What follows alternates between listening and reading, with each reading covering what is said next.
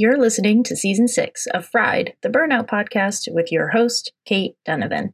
Fried exists to hashtag end burnout culture, to help listeners release any shame, blame, guilt, or judgment that you have about burning out, and to create spontaneous moments of healing through recognition of shared humanity with other people who have experienced burnout and lived to tell the tale. Fried and its associated Facebook group are free resources provided for you from our hearts. Our paid work includes keynote speaking and one-on-one coaching. You can find information about that at katedonovan.com. And now, here is this week's healing-packed episode. Hi, Fried fam. I feel the need this week to reiterate a few ideas that I mention often, but maybe haven't had their full time in the spotlight. In the world of burnout recovery, there are guides, coaches, therapists, doctors, and researchers, all working toward the goal, the same one that Fried, the Burnout Podcast, holds, of hashtag ending burnout culture. I've mentioned before, and I mean it, that if I manage to put myself out of a job, I'll be super satisfied with what I did on this earth. But don't worry, even if that happens, I will always find something to research and talk about. But I don't think burnout is going away anytime soon. So for now, I'll stick to this. In this world of various practitioners trying to find burnout solutions, people have formed camps. Two of the biggest camps are playing seemingly opposite sides of the game. Camp 1 says workplace culture needs to shift and burnout is 100% preventable. And Camp 2 says self-care, boundaries, and self-advocacy are the tools to eliminate burnout, and burnout is not always avoidable. My stance, as per usual, has half a foot in each camp. The things that make me mad are when Camp 1 says that self-care is useless, and when Camp 2 ignores the larger social issues. I believe wholeheartedly that the middle ground is most commonly, most typically, in most circumstances, the best path forward. After interviewing more than 100 people for this podcast and working with countless others, I have yet to meet a person who recovered from burnout without engaging in some form of self-care. It's just, I haven't seen it happen. That form of self-care is not likely to be bubble baths and coloring pictures of unicorns, but more in the form of self-advocacy, speaking up for your needs, asking for help, self-compassion, taking a moment to give yourself some grace and give others some grace, self-love, and my favorite, you all know this, meeting foundational basic needs, peeing when you gotta pee and all that. After interviewing more than 100 people and working with countless others, I have yet to meet someone who felt that they didn't bring their traumas, coping mechanisms, patterns, and prisms to work. The workplace is a trauma recycling center. Workplace culture can be toxic, and we like to blame that on the system. Listen up, everybody. I've said this before. I'm going to say it again. We are the system. The people making decisions at the top have just as much trauma as the people burning out along the path. Do you think that the bullies are people who have worked through their own shit? Hell no. Do you think that bosses who demand nonstop working and don't understand that you don't want to / can't actually work 27 hours a day have been through successful therapy or trauma healing? Hell to the no. I said earlier that I only have a half a foot in each camp. I can't even dedicate a full foot to either side of this fight because I believe that the true fight is in the seeds and the threads of our culture. The true fight is in our homes. Until we have created a culture where there aren't large percentages of people who are neglected, abused, and traumatized, burnout is always going to end up being one of the results. The others are diabetes and cancer, etc., etc. These are called social determinants of health. And we are never going to eliminate them totally, which means that people are going to bring their trauma to work, which means that the ideal situation for person A might not be ideal for person B. And that means that somebody being mean to you on Tuesday, from their perspective, was just being straightforward and trying to cut through explaining things 87 times to avoid hurting feelings. People have different styles. People have different traumas.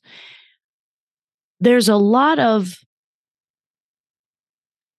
I believe in being self-centered, but in a positive way. But there's a lot of self-centering within systems where we forget that we're part of a system.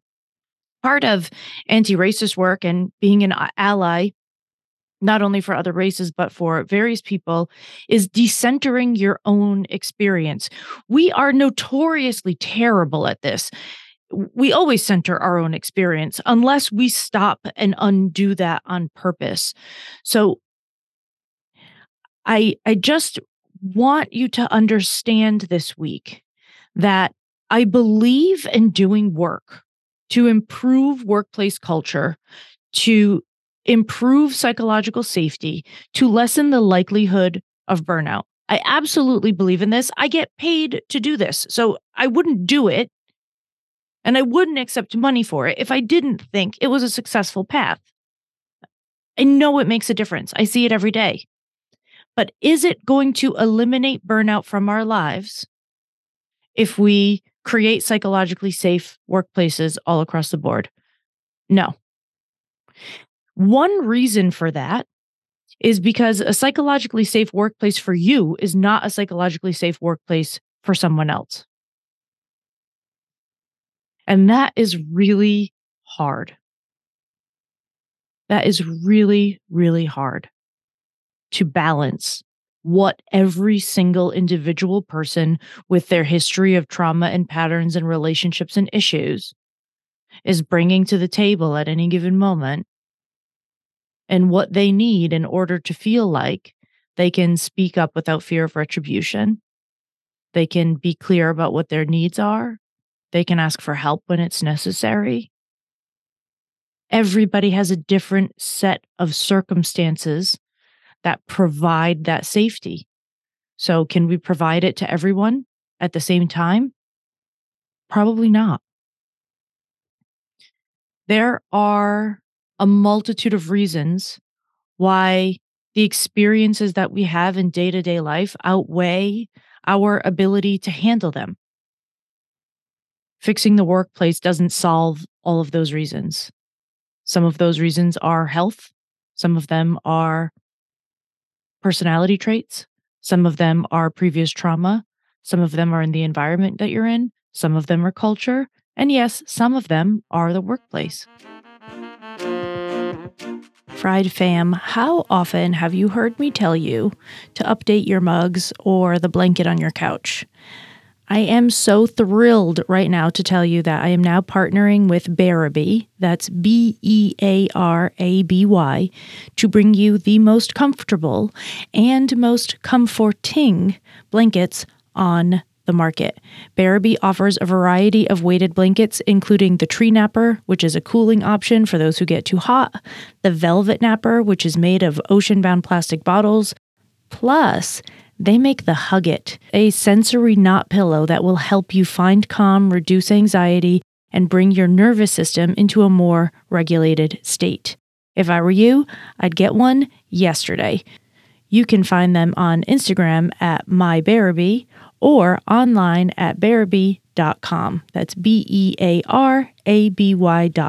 and that will be in the show notes. The reason that I think this episode is important is because I want you and me and each other and everyone out there to start giving each other a little more grace, right? The point of every Fried episode is for you to have an opportunity to heal just a little bit more.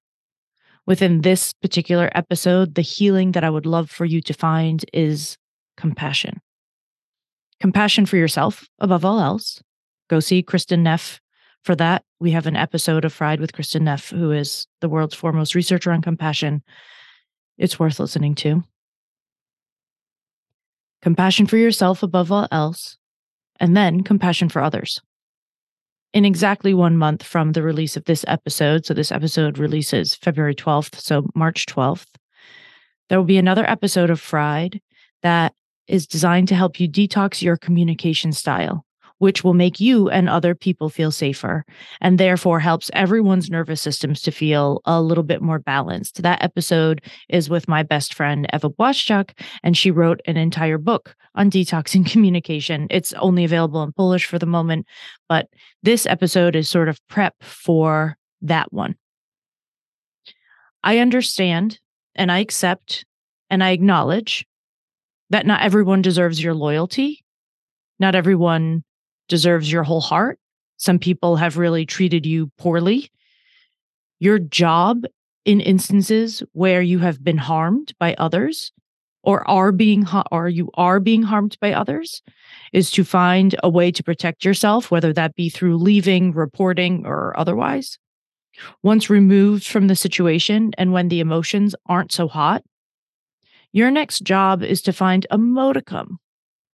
Sometimes it is really minimal of compassion, first for yourself, then for the other person, and then for the situation at hand.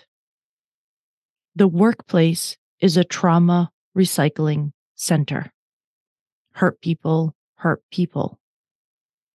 That doesn't mean that you should subject yourself to being harmed. It doesn't mean you have to forgive people and have conversations in order to heal. It doesn't mean that you have to like people. It does mean that when you respond with harshness, even internally, what you're doing is recycling your own trauma in your own body every day. Freeing yourself from that is a powerful step towards reclaiming power over your life and healing from burnout. Grant grace. Find compassion. Be kind in thought, even when others are not. Allow your inner world to not be dirtied and soiled long term by stuck thoughts, old stories, and past situations. If you've been listening for a long time, you know that I am absolutely fine with calling out an asshole in the moment. Just don't stick with that story for 35 years. It doesn't change them, and it hurts you. So what I want you to remember, if your burnout is coming from your workplace, is that the workplace is a trauma recycling center for everyone that's in it. And most of these people did not choose to be together. Your family, the place you live and the people you live with, that's another trauma recycling center. But you chose those people for the most part, right? You choose your family as you grow. And those choices, you can't shift all of them, but you can make decisions to do counseling together and you can have deeper conversations and those things are not always available in a professional environment. So I just want you to remember that everyone is coming into the workplace, the asshole on your team included, with their own set of traumas, difficulties communicating, difficulties with attachment, etc. Grace, compassion, and kindness in thought for your own benefit. All right? Okay. Until next time.